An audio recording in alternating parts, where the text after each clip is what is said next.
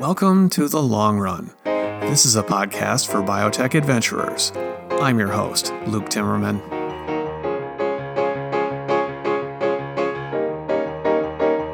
Today's guest is John Alam.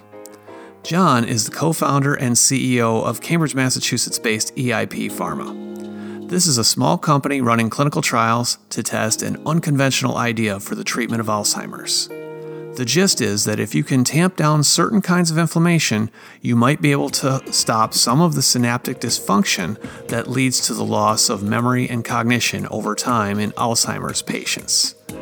This is a distinct and complementary mechanism to the one everyone knows about, in which companies try to target amyloid beta plaque buildups. I first wrote about John, the former chief medical officer of Vertex, and this novel approach to Alzheimer's on Timmerman Report in 2017. At the time, I wrote, "The drug is called neflamapimod. This compound was tested at Vertex as far back as the 1990s. It's designed to inhibit p38 mitogen-activated protein kinase alpha, p38 MAP kinase alpha. Researchers know that p38 regulates inflammation through effects on immune cells. More recently, scientists have observed that the target is expressed in neurons in times of stress and disease. In those situations, p38 appears to play a major role in synaptic dysfunction, making it harder to achieve synaptic plasticity. And that begs more than a few questions. If you can achieve p38 inhibition in the brain, can you mitigate synaptic dysfunction? And if so, will that spare people from the learning and memory decline of Alzheimer's disease? The drug failed for other clinical indications, partly because it concentrated twice as much in the brain as it did in the peripheral blood. That disadvantage in one setting, however, can be seen as a dosing advantage for a drug that's supposed to get into the brain. Now, 2 years later, EIP has phase 2 results. Data are being presented at the Clinical Trials on Alzheimer's Disease, CTAD conference in San Diego, December 4 to 7. This is the same conference where Biogen will present hotly anticipated data from its amyloid beta-directed antibody, aducanumab. The EIP study didn't turn out exactly as hoped. But that doesn't mean there's nothing to learn here. Anyone interested in learning more about Alzheimer's drug discovery and development would be well served to listen to John, as he's a serious thinker about the biology and the clinical development of Alzheimer's therapies. I think you'll come away from this conversation with an appreciation for the complexity of the biology and how many more things we have to learn about this devastating disease of aging. Now, before we start the episode, a couple quick things. Today's sponsor is PPD Biotech. As your drug development program advances, it's critical to select the right CRO partner for your innovative therapy. With a full set of development services and global reach, PPD Biotech offers teams that are dedicated to biotech and small to mid-size pharma. PPD Biotech knows that every milestone, every project update, every change in direction is important. Committed to close alignment and the right cultural fit, PPD Biotech works as an extension of your team every step of the way to find innovative solutions that get your treatments to the clinic faster. To learn more about PPD Biotech, visit www.ppdbiotech.com. And are you a marquee service provider eager to get your name out in front of the biotech leaders who listen to The Long Run? Ask my new business representative, Stephanie Barnes, about sponsorship opportunities for The Long Run.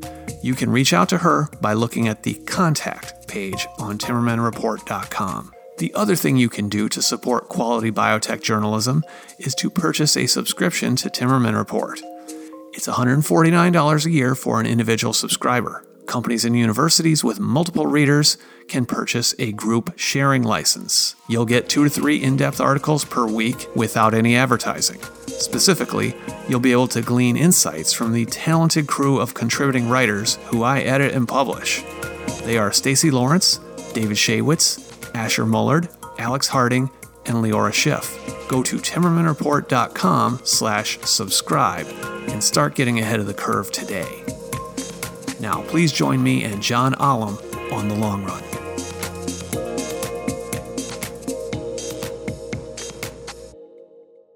Welcome, John Allam, to The Long Run. Thank you, Luke. Very happy to be here, and thank you for the invitation. Well, I'm really excited to have you here on the show today, John, because I think you have a really interesting story about Alzheimer's drug development, how we think about it, but also about how you think about starting companies. I think of you and your wife, Sylvie Gregoire, as a true blue entrepreneurs in that high risk, high reward sense. You're taking a calculated risk. You're putting your own money where your mouth is on the line. You didn't give away your company to the VCs in the early going. And you've got like a really interesting rationale for going about this. And now you're in phase 2. So I think there's a lot to cover here on today's show, and I'm really excited that you made time for it. Well, again, thank you. So, before we'll get into the basics here, just real quick for those unfamiliar. EIP Pharma is a company that is developing a P38 MAP kinase inhibitor that you in-licensed from Vertex. You're a former Vertex executive, oversaw some of the science and development of this program in the late 90s through the early 2000s. Didn't really work as a rheumatoid arthritis treatment or for some other autoimmune diseases.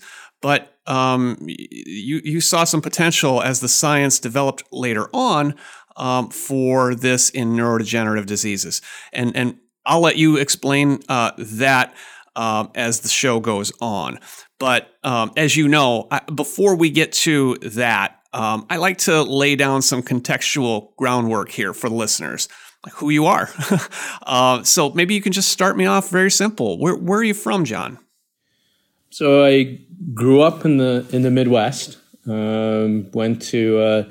Ended up at MIT as an undergrad and majored in chemical engineering. Went to medical school. Wait, what part of the Midwest? In Iowa City. Iowa City, okay, Iowa college town. College town, a Hawkeye. My parents are from what's now Bangladesh. We had actually moved there when I was 10 years old. Had come from then East Pakistan in the midst of right after the war that created Bangladesh broke out, and then grew up there. And I think it was in the 1970s had a big impact on my worldview. Wow. So what did your parents do, and what brought them to Iowa City? My father was a organic chemist, was doing a research associateship, a second postdoc, University of Iowa, eventually ended up at the FDA, was a toxicology reviewer there for 20 years. And my mother was originally a physics major, went back to the University of Iowa, got a master's in computer science and worked in IT, IS in the government for 20 plus years. Wow. Okay. And do you have any siblings? Older sister, younger brother. Okay. So you come there, you're 10 years old. This is a long way from Bangladesh, literally and figuratively. What was that time and place like? What influence did it have on you? Well, it was I think Iowa City in the time and the University of Iowa, Eastern Iowa, all of that was in the 1970s was actually a very liberal, progressive outlook place. We arrived there 2 months later. All of downtown Iowa City was destroyed in the protests against the Vietnam War. We were the Eastern Iowa at the time through the 70s was one of the most liberal congressional districts in the country, and it was a mixture of small town America in this university setting, progressive setting with a very much a forward-looking global outlook. So I think of it as a idyllic background. Your parents probably thought, "Boy, we were trying to find some peace and quiet here in eastern Iowa." And Well, I think it's tumultuous, more so but than it for sounds like me. you found your community, because this is a university. It's a cosmopolitan kind of small town. Lots of people from all around the world come there to do research at University of Iowa. That's correct. It's a blending of the two. For them, obviously, this was far afield, that much more than for me. I was still at an adaptable age of life. I think that's why eventually they moved to the Washington, D.C. area, where they actually had more friends in the D.C. area from out of university than anywhere else in the world. Interesting. So when did that happen? That was in the late 70s, right when I started, went out for college. It was the same time they moved to the D.C. area. Okay. So you really did your middle school and high school in Iowa City. Did you latch onto science and medicine as your path early on, or how did that happen? All the way through, I was always science directed.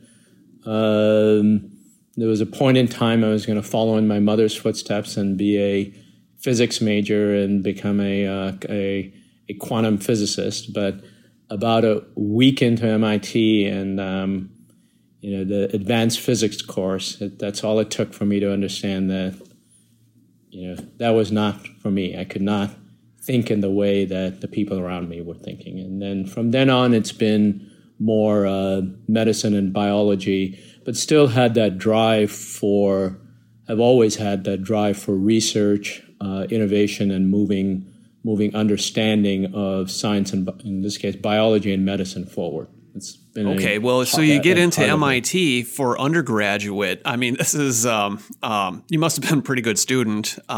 You thought about physics from the beginning, but then moved into biology at some point? Well, moved into actually chemical engineering, and which at an MIT is actually the closest thing to an all-around major.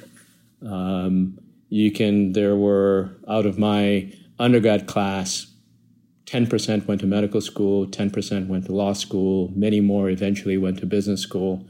It's just it's a discipline for thinking mathematically, problem solving. And it's actually held me in good stead all the way through, because in drug development, kinetics, thinking in terms of systems, problem solving, these are all core skills that have ended up coming in handy throughout my career. Yeah, you probably still had quite a few quantitative-based science classes as an undergrad. You didn't, escape that necessarily, even if physics was a little daunting. Did not. Lots of organic chemistry, lots of physical chemistry. Again, things that actually come in handy especially if you're in small molecule drug development, as I have been most of my career.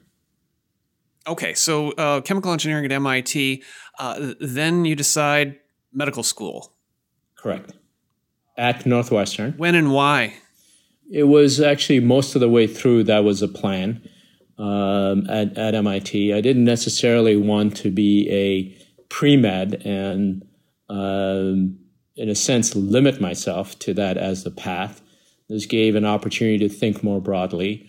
And within the MIT context, especially at the time, I think it was just, again, it's a very good framework and construct of just learning how to think, how to problem solve. And in the end, much of medical school, especially the first 2 years in classes, where there was a lot in things like physiology, pharmacology, et cetera, that the thinking, approaching those problems with a engineering background actually made a lot of intuitive sense with that as a background.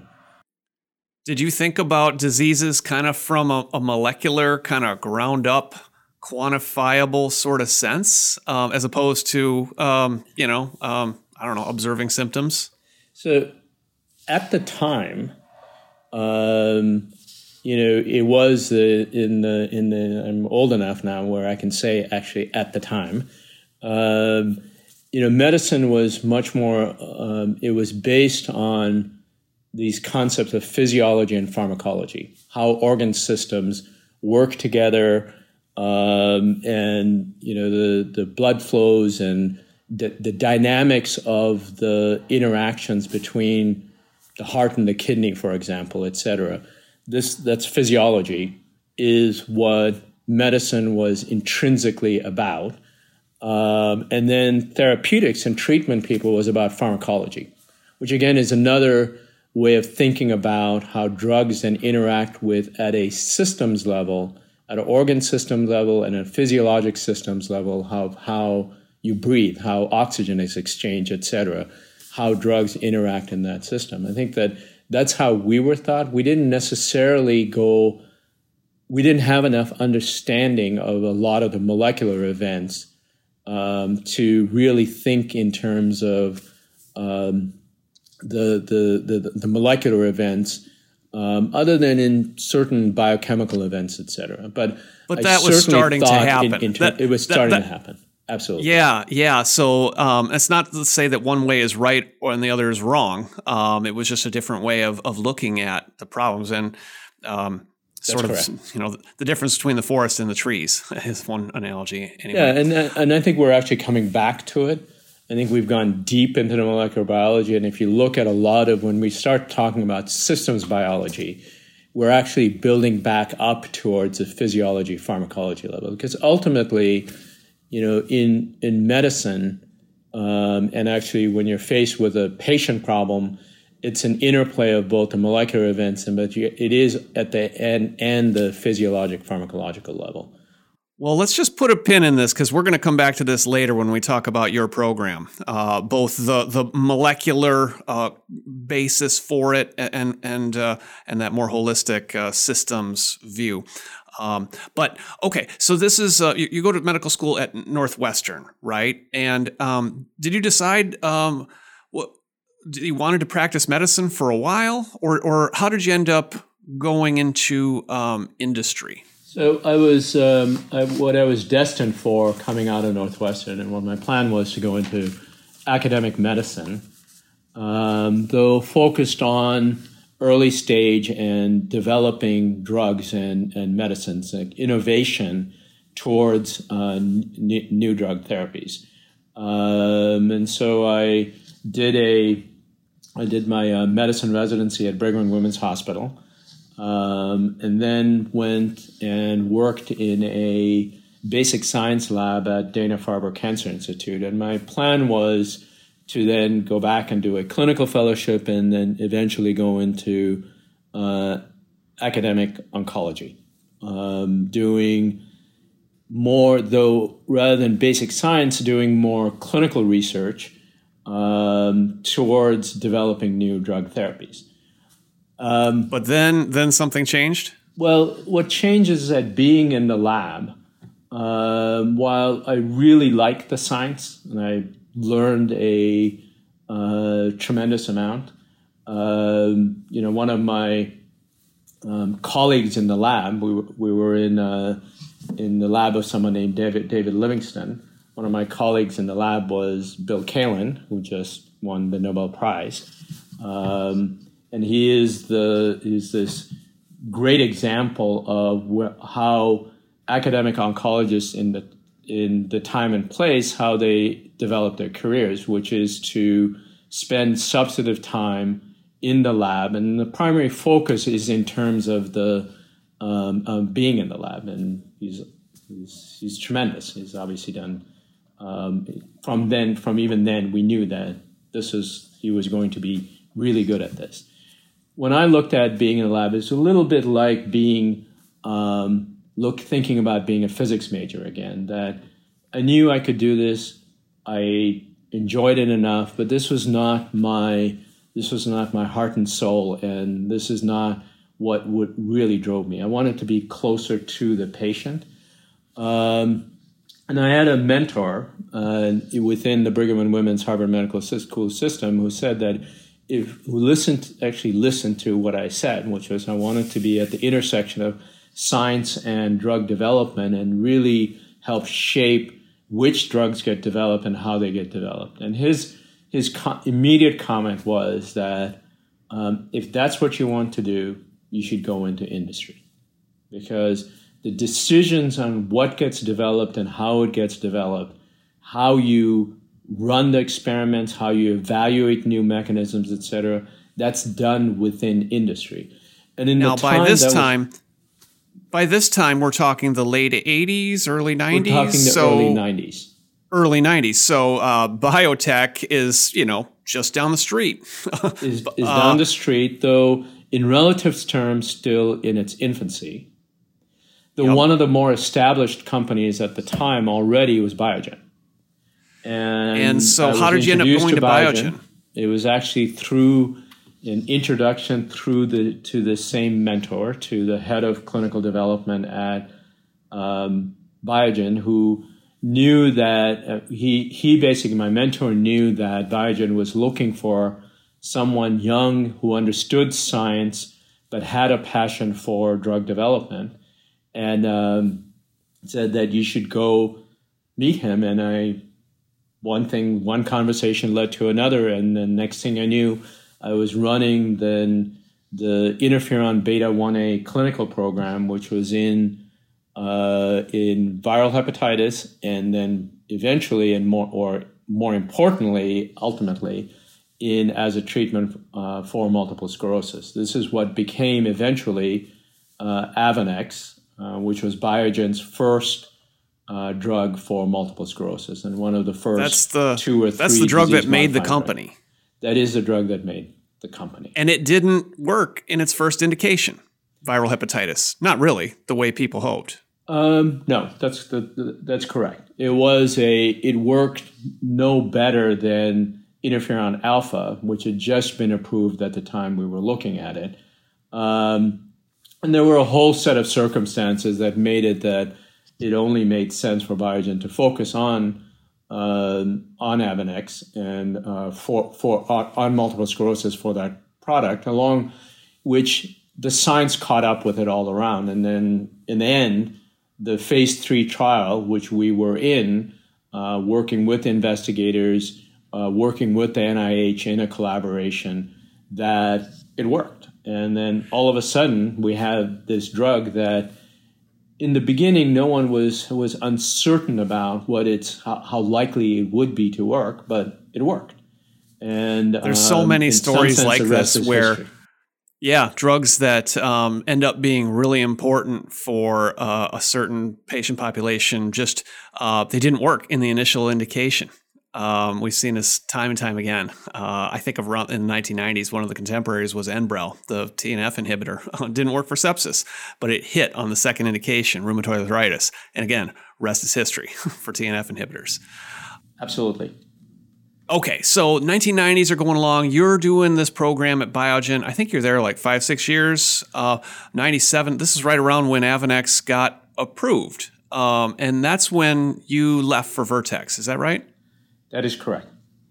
And so what brought you to Vertex? So I describe Biogen as a great N of one experience. Everything you could think about in terms of drug development and the industry and commercialization in a medical role that you could have from beginning to end. We went from phase 1 studies through phase 2, phase 3, wrote the NDA, wrote the clinical expert report for Europe, did presentations both in the advisory committee at FDA, and to the presentation to the European, the committee for review of new products, did literally, in a sense, carry the bag, went out with the sales force, did managed care calls,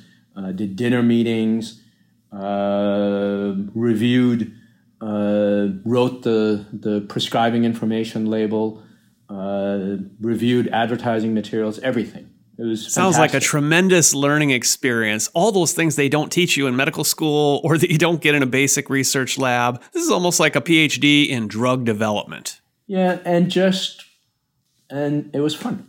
You get to meet all different types of people within the business. You're both internally, externally. And that's right. It's a great lesson of drug development. It's not just the bottoms up and the science, etc., but actually when you're out there with having the clinical data, having a product label, etc., actually talking to prescribers, talking to managed care and physicians, you understand what drives people in the real world. So the next time you come in and you're developing a drug, you're thinking about that, but you're actually really connected to that world and understand that world.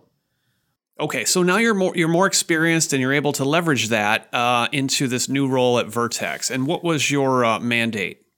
So my mandate I was head of clinical development, which over 2 to 3 years evolved into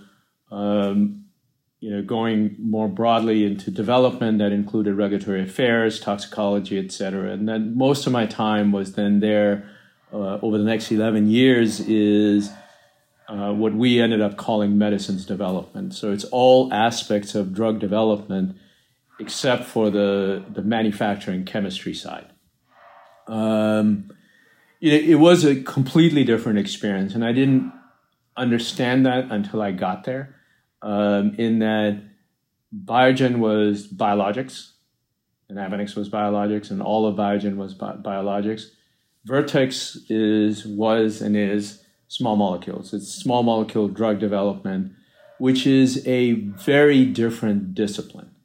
There were many things that I brought from biologics or my Biogen experience, but there were lots of things that I was just learning from the grounds up in terms of how you develop do small molecule drug development, and starting with the toxicology and thinking about dose response and how the drug is cleared, et cetera. There is so much more in small molecules, especially at the time where biologics and how you develop a biologic was still in its infancy.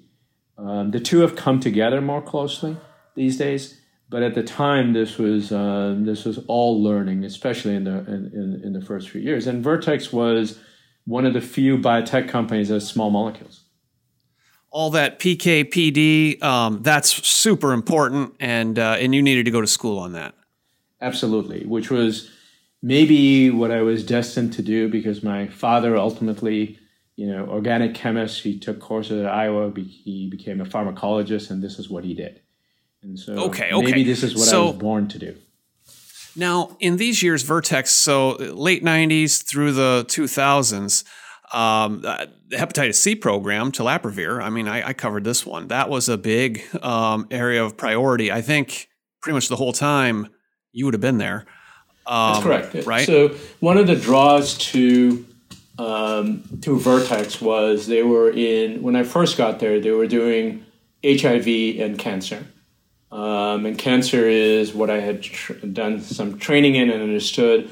And HIV out of medical school when I was there is when the AIDS epidemic really broke. It's something that I always really was passionate about. I wanted to be involved in HIV at some point. So initially, the first few years is actually HIV, which then morphed into very quickly into hepatitis C as well. And so one of the things that we were able to do, and what Vertex, I think with a couple of other companies, is to really bring in the thinking of antivirals development in HIV into hepatitis C.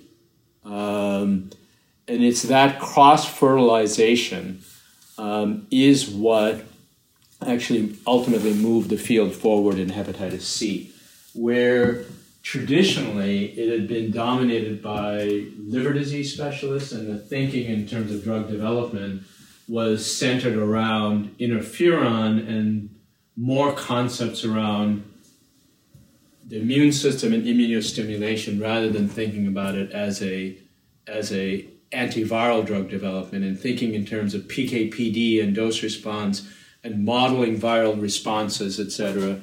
And Vertex was really a pioneer in bringing the HIV thinking into hepatitis C. And the combinations that would help fend off resistance and viral replication, right? That's correct. That's correct. Okay, so HIV morphs into HCV. That was a story that took a long time to play out. And then when it did, wow, it was pretty amazing. But one of the things, now I want to get toward what is your current work. There was this program, which I forget the code name for it, VX, I think 754, neflamapimod. 745. You call it neflamapimod, is that right? So that's right. The generic name that we got ultimately from the WHO is neflamapimod. The mapimode is okay. We had no choice on. We had to take it. I'll have to practice pronouncing that one a couple times. But okay, so here's a program. Can you just describe for our listeners what the rationale was for developing this one against autoimmune disease? So it's an oral small molecule kinase inhibitor in the same sense of, I'm sure many of the listeners now are very familiar with in the cancer world, there are these oral kinase inhibitors, targeted therapies that target very specific, and sometimes more than one, but often more than one, but kinases, which are proteins generally inside cells that are involved in how within the cell, how various processes are organized. And the kinases, it attaches one particular protein called a phosphate onto different proteins, and it changes in subtle ways the activity of different proteins. But it's a major way of intracellular, and then as well as from cell to cell, how cells communicate with each other are through these protein kinases. So in the inflammation world, this particular kinase that this drug blocks is called P38 mitogen activated protein kinase, or P38 MAP kinase, or even shorter P38. There are 4 different isoforms of this, alpha, beta, delta, gamma. Alpha is the one that is the dominant biology and what most of our drug is targeted against, so I'll just say P38 alpha. In the inflammation world, these P38 inhibitors were discovered in a screen for looking at immune cells in the early 90s in immune cells to see whether just looking for small molecules that would inhibit production of cytokines like interleukin-1 beta and TNF-alpha. And they worked backwards to get this target, and what they discovered is one of its biological properties is when it's activated, it increases the production of interleukin-1 beta and TNF-alpha, particularly from macrophages and other immune cells. Which then very quickly people connected the dots and says that, wait a minute, it was at the time just after Enbrel as a TNF-alpha inhibitor had come onto the market for rheumatoid arthritis, that this is a mechanism that you could, as a potential mechanism for an oral drug to inhibit TNF-alpha and interleukin-1 beta production in patients with rheumatoid arthritis. And a number of companies led by Vertex, as well as GlaxoSmithKline, J&J, Roche, all had products directed towards rheumatoid arthritis, these oral kinase inhibitors that would target TNF-alpha and IL-1 beta production.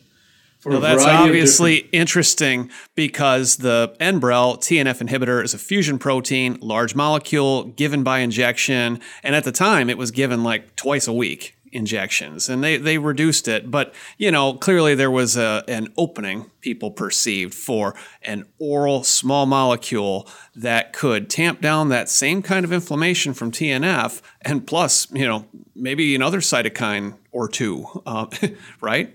That's correct. So in the end, for these inflammatory disorders, for a number of different reasons, these P38 kinase inhibitors did not pan out. And amongst other reasons, there was some toxicity concerns, particularly in terms of liver enzyme elevation, and then the biology in the end doesn't quite hold up because the inflammation process is controlled by both P38 alpha and P38 beta. And so what most of us saw is that it was validated there was an anti-inflammatory effect. There was clinical benefit, but over time it didn't hold up as well as it needed to be because the body or the immune cells found a way around the block of P38 alpha, particularly, we believe, by upregulating the beta isoform and the activity of this cousin of P38 alpha, and just bypassing the block that the molecule otherwise was providing in terms of inflammation. So those drugs, including ours, were shelved.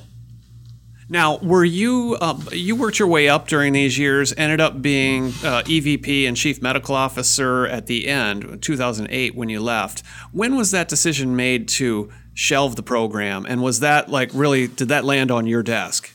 That was my decision. And that was done actually early, in some ways, early even to mid part of my time. It was in the early 2000s, 2002 timeframe.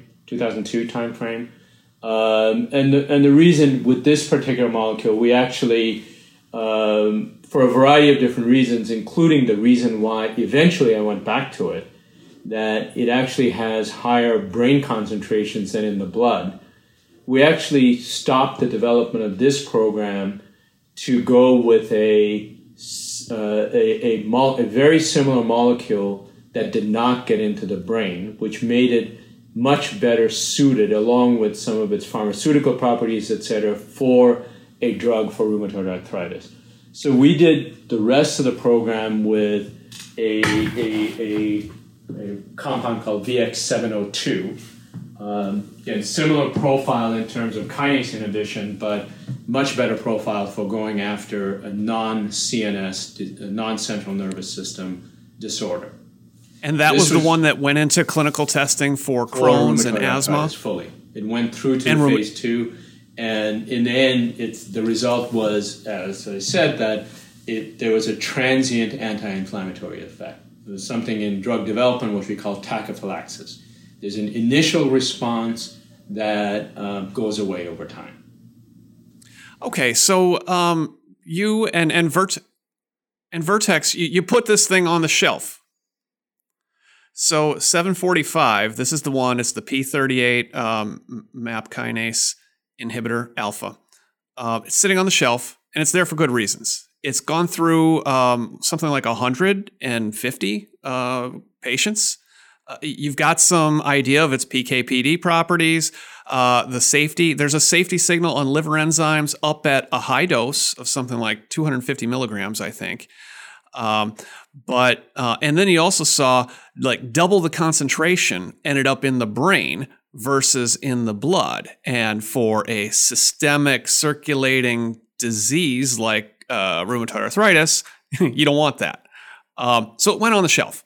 And I suppose like anything else, you probably sort of put it out of your mind, right? For a while anyway. That's correct. And now, how did you end up coming back to it? So, in the meantime, and eventually, I left Vertex in late 2008, really to think about a different set of activities, and amongst them was actually doing something more entrepreneurial. And as I was, looking at various possibilities and doing something more independent and entrepreneurial, I came across then a new set of initially very preliminary but building out set of science papers that identified this mechanism, this kinase, P38 alpha, as playing a role in CNS disease, particularly in Alzheimer's disease. And in essence, a view that if only we had a molecule that got into the brain and gave you a means to get out of the systemic toxicity risk, this would be a great mechanism to evaluate in Alzheimer's disease.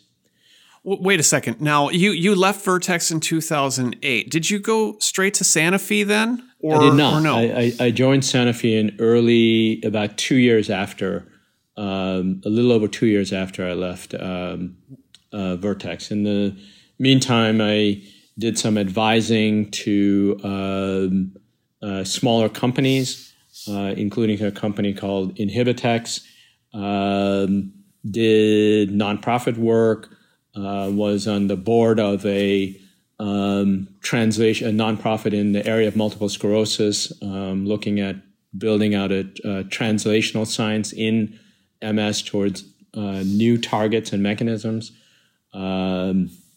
This is really interesting because this is like nuclear winter time for biotech startups coming out of the financial crisis. I mean, it wasn't like there were lots of companies hiring, but the science was, obviously still progressing. Science was interesting. Fronts. There was a major question that we needed to address, which was the whole concept underlying what we were trying to do was that because of this higher brain concentration, along with the fact that outside of the brain, it's bound by proteins in the blood, which decreases the potency of the drug if it's outside of the brain. Inside the brain, the protein concentrations are low, so it has greater potency. And then what it set up was a possibility that you could give this drug at very low doses and have no effect outside of the brain, but still have a drug effect in the brain. And by not having an effect, it gets you gets away from the toxicity risks like the liver problems that had been one of the issues with P38 MAP kinase inhibitors. Today's sponsor is PPD Biotech. As your drug development program advances, it's critical to select the right CRO partner for your innovative therapy. With a full set of development services and global reach, PPD Biotech offers teams that are dedicated to biotech and small to mid-sized pharma. PPD Biotech knows that every milestone, every project update, every change in direction is important. Committed to close alignment and the right cultural fit, PPD Biotech works as an extension of your team every step of the way to find innovative solutions that get your treatment to the clinic faster. To learn more about PPD Biotech, visit www.ppdbiotech.com.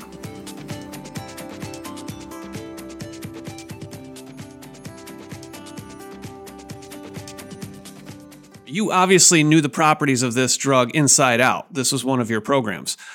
You had left and were kicking around some different ideas entrepreneurially and had some other activities going. But then you did learn of some new literature, some research that says what about the biology of Alzheimer's, like a new theory, if you will, that started to come together, a new story. Well, it was an extension of an old story coming back, and it was a story around inflammation as being a key part of the story of Alzheimer's disease. So if we just step back, since now coming up on 30 years, our understanding of Alzheimer's disease and concepts of Alzheimer's disease are around what's called the amyloid hypothesis, which grows out of looking at patients who have clear genetic inherited Alzheimer's disease and where do those mutations lie. And they're all involved in the metabolism and they're all directly or indirectly connected to a protein called amyloid precursor protein, APP. And then in the brain, you see these plaques that have as one of the major parts of that this protein, amyloid beta, which is a degradation product of APP, amyloid precursor protein. There is the concept today is that the disease is a interplay of amyloid beta and amyloid precursor protein fragments with another protein called tau, which makes up the part of in the pathology something called neurofibrillary tangles. But a third player in that is the interplay is between amyloid, tau, and inflammation. And it's the three together that make up it. Inflammation in the 90s was actually a very big concept into the 2000s. And because of that, the COX-2 inhibitors, including and particularly Vioxx, had been actually evaluated as a therapeutic for Alzheimer's disease. Wow, nobody remembers that. But they didn't work. But out of that, eventually in the late 2000s, there was more. It wasn't that what you didn't want to do, and I think remains a concept, is just knock down inflammation, as Vioxx, et cetera, do. You need to think about specific aspects of inflammation that are deleterious to the neuron, and P38 seemed to be an important part of that. In particular, if you look at the cytokine interleukin-1 beta, it impairs neuronal function and synaptic function. And it does so via activating P38. There was literature out in that time that was started, and it's been much better, even more deeply developed over the last 10 years or so. So this goes back to the 90s when the amyloid hypothesis was just really gaining currency. But that's the part of the story most people are familiar with, that we gradually accumulate these A beta proteins. They form in these plaques and damage neurons, and you lose memory, and everything else goes downhill. Then the other part of the science was that amyloid beta that was relevant is that amyloid beta is toxic to neuronal function. It inhibits what's called synaptic plasticity in the hippocampus, which is the memory formation part of the brain. And by the time I was looking at this around 2010, there were the first set of papers that argued that the way actually amyloid beta exerts its toxicity is by activating P38 MAP kinase inside the neuron. So these were all the reasons to start thinking about it. The first part of that we first had to do was, again, show that activity in the brain in animals at much lower doses than we were working at in our prior studies, in our prior animal studies and in the clinic.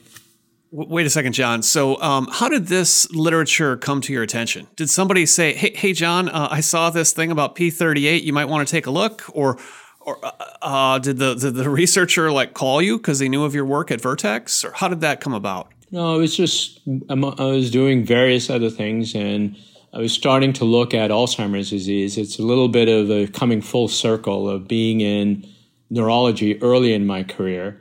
And if I stepped back and looked at my things I had worked on, I'd ridden the wave in MS, in HIV, and hepatitis C, actually was involved in cystic fibrosis in the early phase of the activities at Vertex. The big open question was, where were the breakthroughs, where were the needs? And, CNS disease at that time in particular was coming to finally, it felt like, yes, the medical need was always there, but the science was starting to come together, and I felt like, this is what I was going to explore. And then this was a way. Was there one paper that you looked at and said, oh, okay, there's an aha moment here, and I need to call that researcher? There's one paper. There were probably 2 to 3, but then the aha was connecting back into the fact that I knew this molecule, that it was one particular paper was actually from a Japanese group And the other one was from a group at Northwestern that looked at a P38 alpha inhibitor that they had discovered, but they could not take forward because of toxicity concerns. It was really a tool compound, and they were looking for what could be a drug. And then the aha moment was, wait, I already know this drug that has the properties to be a drug for brain disease, that has finished a full toxicology program, that has clinical data out to 3 months of treatment at quite high doses.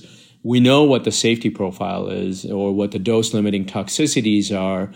And this was uniquely a drug that you could then take directly into phase 2 studies to see if the biology that people were saying and at was the time, relevant, 2010 or so, relevant or not. You're looking at animal data, which suggests if you can tamp down P38, you can reduce some of that toxic effect on neurons and retain neuronal plasticity, which is really important fundamentally if you want to treat Alzheimer's. That's the thesis, right? That is the thesis. Okay, so you then have to the light bulb is on for you. An aha moment has occurred. You're entrepreneurial, but by this time you're at Sanofi, right? So you've got a day job, right? So along the way, I had the aha moment. Was about to launch this, and then yes, there was a detour. That there was this opportunity presented itself. If I was going to, the real higher level is both to be an entrepreneur, and there was a decision made that I really wanted to devote the better part of my career going forward to Alzheimer's disease. And what was presented to me was a R&D job in diseases of aging, and in particular, almost all the global efforts at Sanofi in research and development in Alzheimer's disease was in that group. That's pretty hard to pass up. A lot of resources there, working on an area that's important to you therapeutically. Okay, so you go and do that. But then this thing is kind of bugging at you, right? Like, I really think that there's something there maybe with this P38 inhibitor from way back in my Vertex days. So then you have to figure out a couple things. Like, one, can you do this as sort of like a side project at Sanofi? And then two, can you convince your former employer to license over the rights to you, right? Right. And so how did that come about? Well, it remained when I went to Sanofi. We had it was part of my contract, and it was agreement that there were aspects of this I could continue, as you said, as a side project. The IP and everything was well separated. It was all very well defined. It was mainly and what happened and it didn't, it happened more slowly inherently, is to do a little bit more work in animals to understand dose response. And again, this hypothesis of could you maintain an effect in the brain of these animals while giving very low doses that you knew in the clinic would not have significant or would not have toxicity issues or concerns. So that happened, and then a discussion with Vertex to license out first under a research agreement to do these animal studies with an ability to then license it under predefined terms at the end of that 2-year period.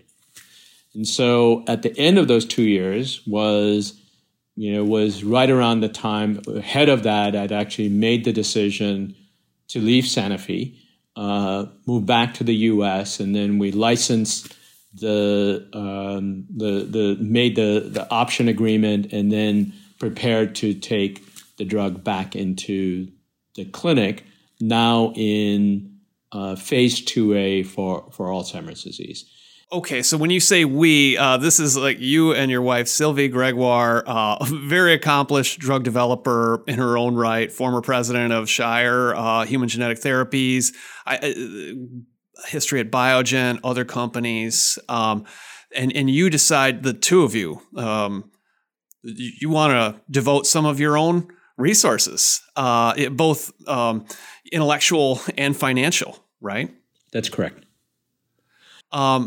I think you've told me once before that you had to do this license agreement. You paid out something like $5 million to Vertex to get this, right? Well, it was not to Vertex. It was $5 million to altogether, and it was a combination of cash and debt to finance the phase 2A studies, to get the initial set of data and actually do some more animal work to really validate the target, which is an ongoing activity, all the way until you're approved. But it is to our cash investment was very much towards that. Okay, so you and Sylvie are making a big bet here. Personally, professionally, you decide to take the leap from Sanofi. I guess this was around 2014, yes, to really work full time on this new company, EIP Pharma, to execute on this development plan in Alzheimer's. Yes, and it's it was a right time of career, and it is the common thread through my career in the end is inflammation, because interferon beta is about inflammation, P38 is about inflammation, and really deeply thinking about mechanisms of inflammation, et cetera.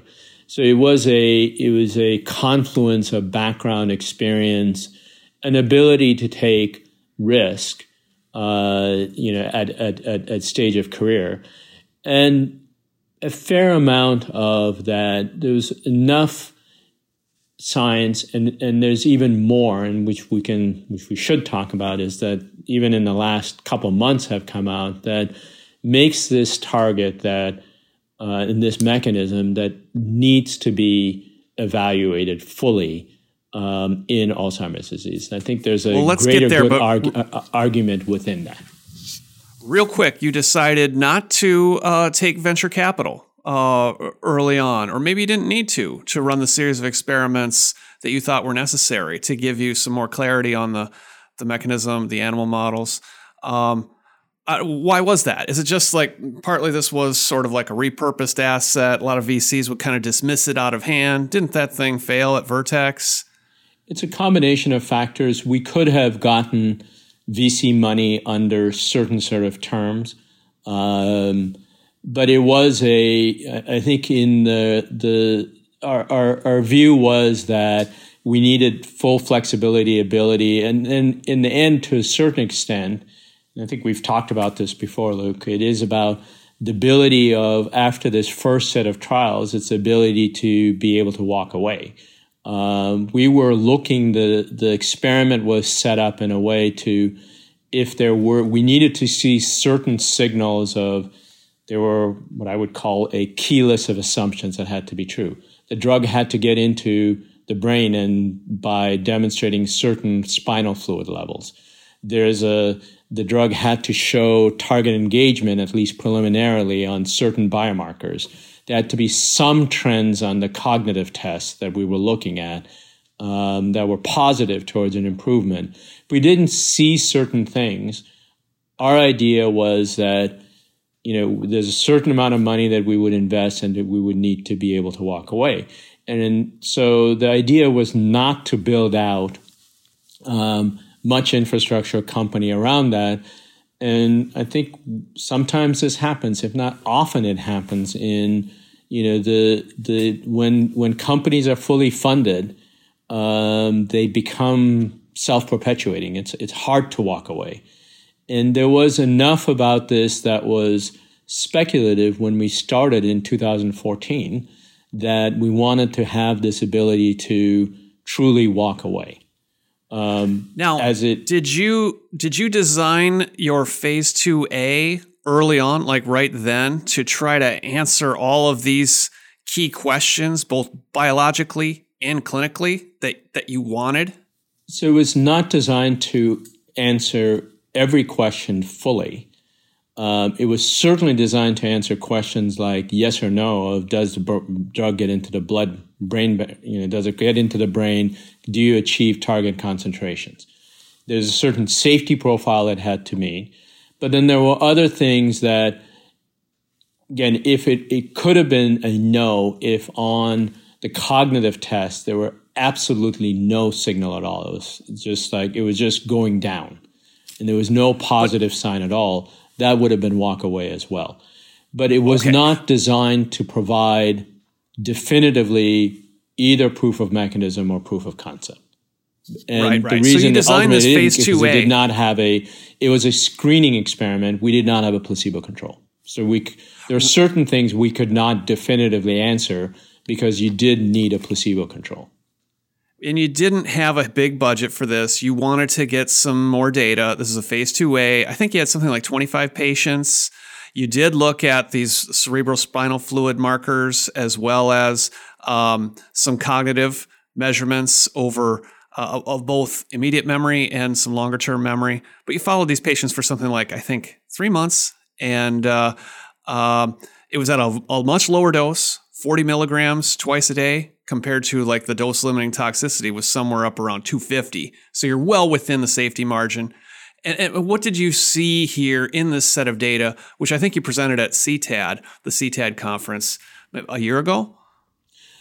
We presented it actually now. Time goes by. I think we originally presented 3 years ago now, and published the main results last year from the larger study. There were two studies within phase 2A, and what they showed was a clear blood-brain barrier penetration, evidence of biological activity at the 40 milligram dose level, which goes along with preliminary target engagement, and then a signal in terms of improvement on what are called tests.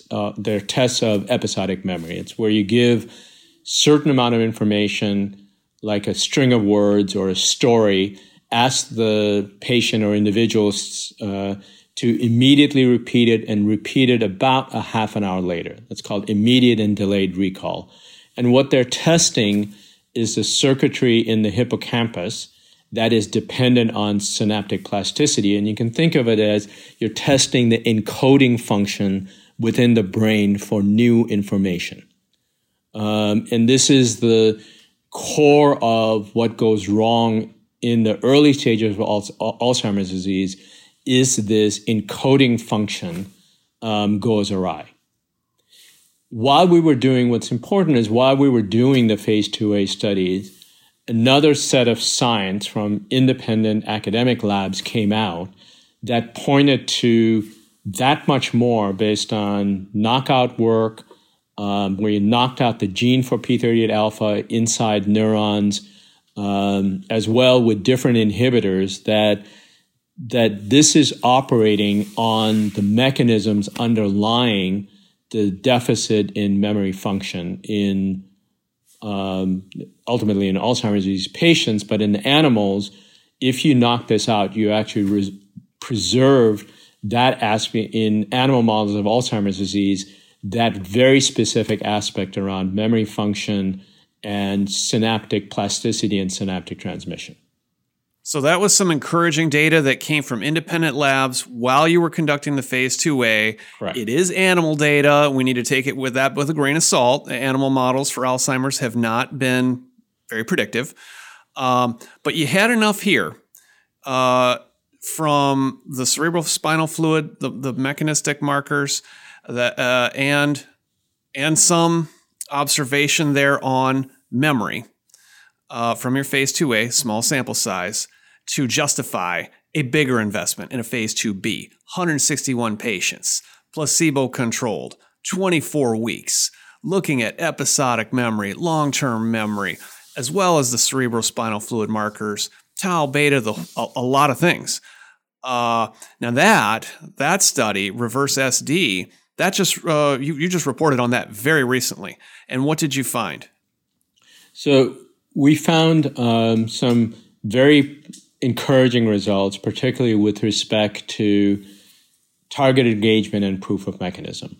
It was a secondary objective in the study, but a very important, from a drug development standpoint, important secondary objective of the study. We were not able to demonstrate that in a placebo-controlled study what we had seen some preliminary evidence of in phase 2A, which is an actual improvement.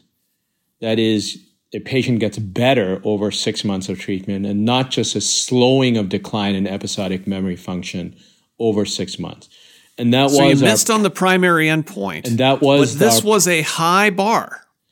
It was correct. It was within a 6-month trial. That is what you have to see, because there's not enough progression or decline in the placebo group to show that. So that it is a high bar. It really is looking at reversing disease and reversing disease progression to get actual improvement in episodic memory function. Which nobody has done, correct? Which has not been seen with any drug at any point. We did see, even within the 6-month period of time, if you look at the patients who had the highest blood levels, you would expect, if you're going to see any effect, it's the patients who have gotten the most of drug into the blood, which would go along with the most blood getting into the brain, and see what that primary endpoint and our secondary endpoint of episodic memory.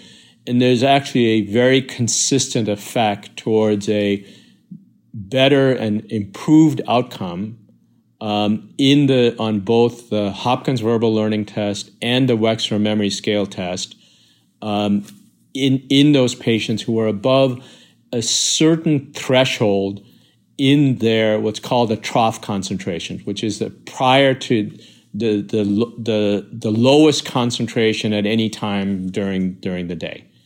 So John, I mean, you miss on the primary endpoint, and now you're talking about a retrospective analysis of a subgroup.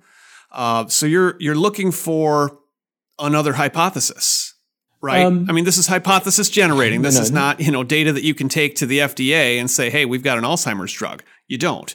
But you have the hypothesis for a new trial design, perhaps? No, so I think that it's actually not a new hypothesis.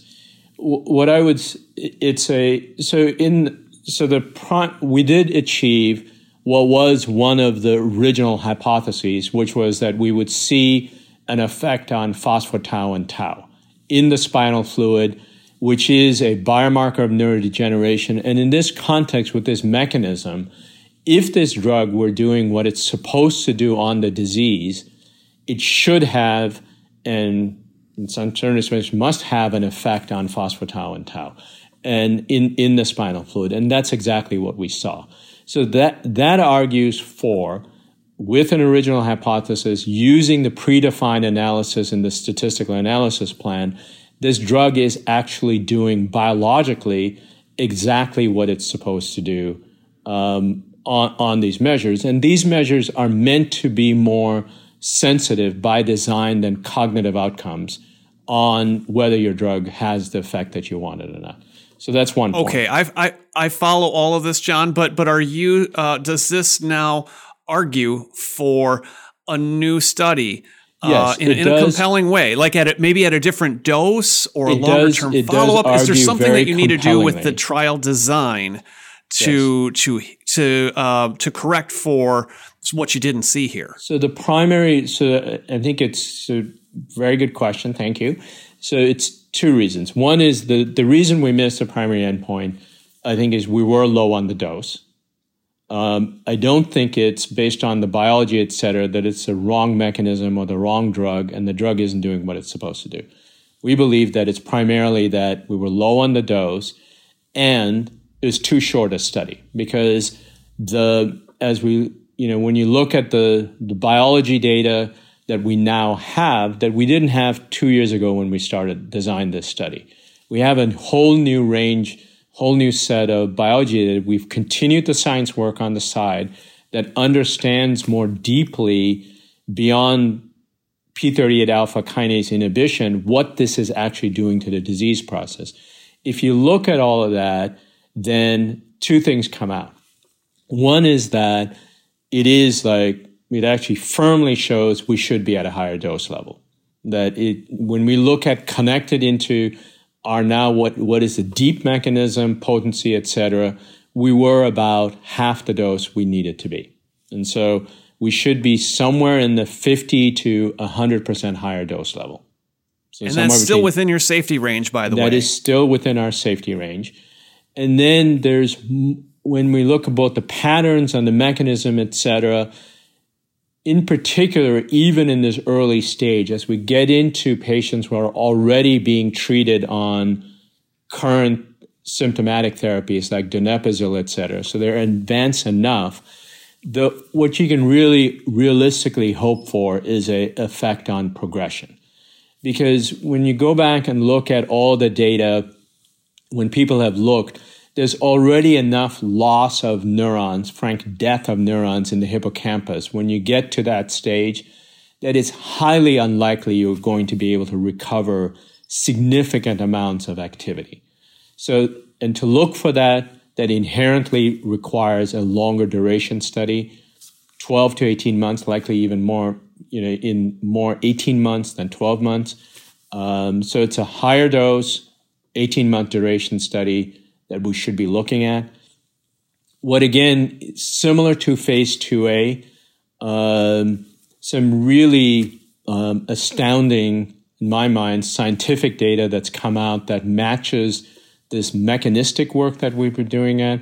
I think ultimately our drug is acting on both A-beta and a different part of APP called beta-CTF that leads to an activation of a very specific protein called RAB5, which is probably this increasing evidence that all the mutations, all the biology actually meets at RAB5 in something called endosomes and endocytic function. This is about receptor turnover within the synapse and how proteins like APP and other proteins in the synapses and the receptions, how they're transported back to the surface of the synapse and back again, and then how they're transported back into the cell body, which often is a long ways away.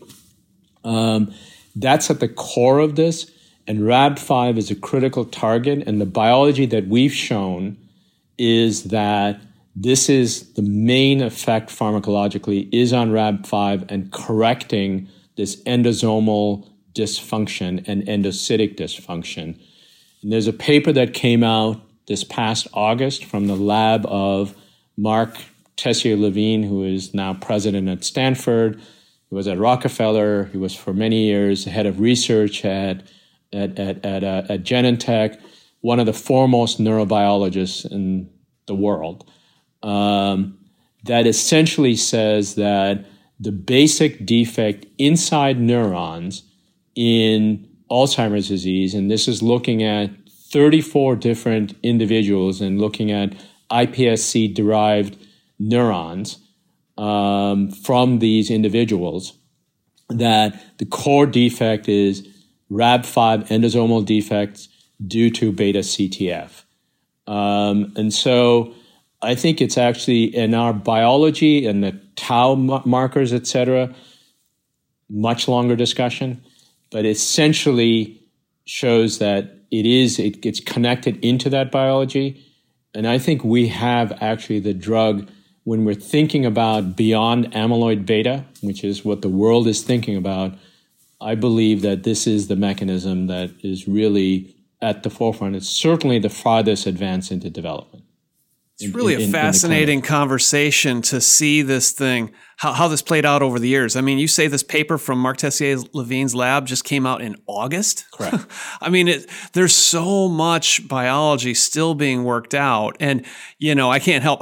We're out of time, and I can't really ask you about, the latest cut of the data on aducanumab, the A-beta antibody from Biogen that everybody's talking about, and kind of analyzing and reanalyzing the statistics on that phase 3 program. Excuse me. I'm sure you have a view on this. I'll ask you another day. But hearing you talk about the biology and how our understanding has evolved at very basic levels, I've made this point before on my newsletter, and we've talked about this, that this is a time for investing in a lot of the basic biology, not really putting all our eggs in that one A-beta basket. So the thing I'd like to just close with here, John, is just like if you were the director of, say, the National Institutes of Mental Health, or somebody that, directed resources for basic biology in this area. Are there a couple of areas that you find really promising that you would put a priority on? Well, I think that we're actually have made huge advances in the basic biology. I think the time has come to actually test those hypotheses out in the clinic. And I think beta CTF RAB5 is a major one. I think synaptic dysfunction more generally is part of the theory. But we have finally the tools. I think what we know with amyloid beta is that to take any one theory, it all comes to you have to have drugs, antibodies, tools, technologies that are active in the clinic, because it really doesn't matter. Everything in basic biology in the clinic doesn't matter. It never gets wrestled to the ground is it really relevant until you do the human experiment. And I think right now, if I were the head of the National Institute of Aging, which is where the Alzheimer's funding comes from, and they're actually doing this, is that what you want is a rich and diverse set of investment into clinical trials that are proof of concept trials that test very specific mechanisms across some of those highest rated mechanisms. And you're going to see a lot of that actually at CTAD, that a number of these companies that are at the forefront of these new mechanisms are reporting phase 1 data. We're actually the only one reporting phase 2 data, and we're and proof of mechanism data, target engagement data, et cetera. But what you should look to is over the next 6, 12, 18 months, more and more of this type of experiment reading out. And that's what's going to accelerate our understanding of biology. And we're finally, with the last 10 years of science since I started at Sanofi, or the last almost 10 years now, of what we knew then to what we know now about disease biology and translational biology, human biology, I think there's been a breathtaking change and advance. And that's what gives me optimism that we're no longer playing in a black box. There's a tremendous amount of light inside now. It's not all lit up, but we're getting there. And every month, 2 months, 3 months, there's more scientific advance, but it's the clinical data as it comes out. You come to a completely, another set of, not completely, but another level of understanding, and it's all coming together. And I'll just conclude with just what's optimistic and encouraging is that even in the failures, there's actually nothing inconsistent with the basic disease biology and model of what Alzheimer's disease we've been operating on. It all comes together, and the more, as we're starting to see, like with aducanumab, positive results, and I believe in our data with proof of mechanism, a clear signal at the drug level and dose level that you would actually expect the kind of efficacy that we were expecting to. it's more validation of the disease model. And I think it is more about really the hypotheses and mechanisms we have, staying on it, and then eventually it may require combinations. Well, clinical trial designs like the one you just ran in that phase 2B, 160-patient randomized placebo-controlled. I mean, this is a rigorous form of clinical experimentation. This is supposed to give us the answers that we're looking for, and that's great to hear that you think that is the time for investors, like venture capitalists, for public investors. I mean, this is an area in which they play, and that there's good reason to. So. Thank you, John, for taking the time, sharing your perspective. I really hope that you have a positive experience there at CTAD, and that we see some more data at that conference to encourage us in the 2020s. Thank you.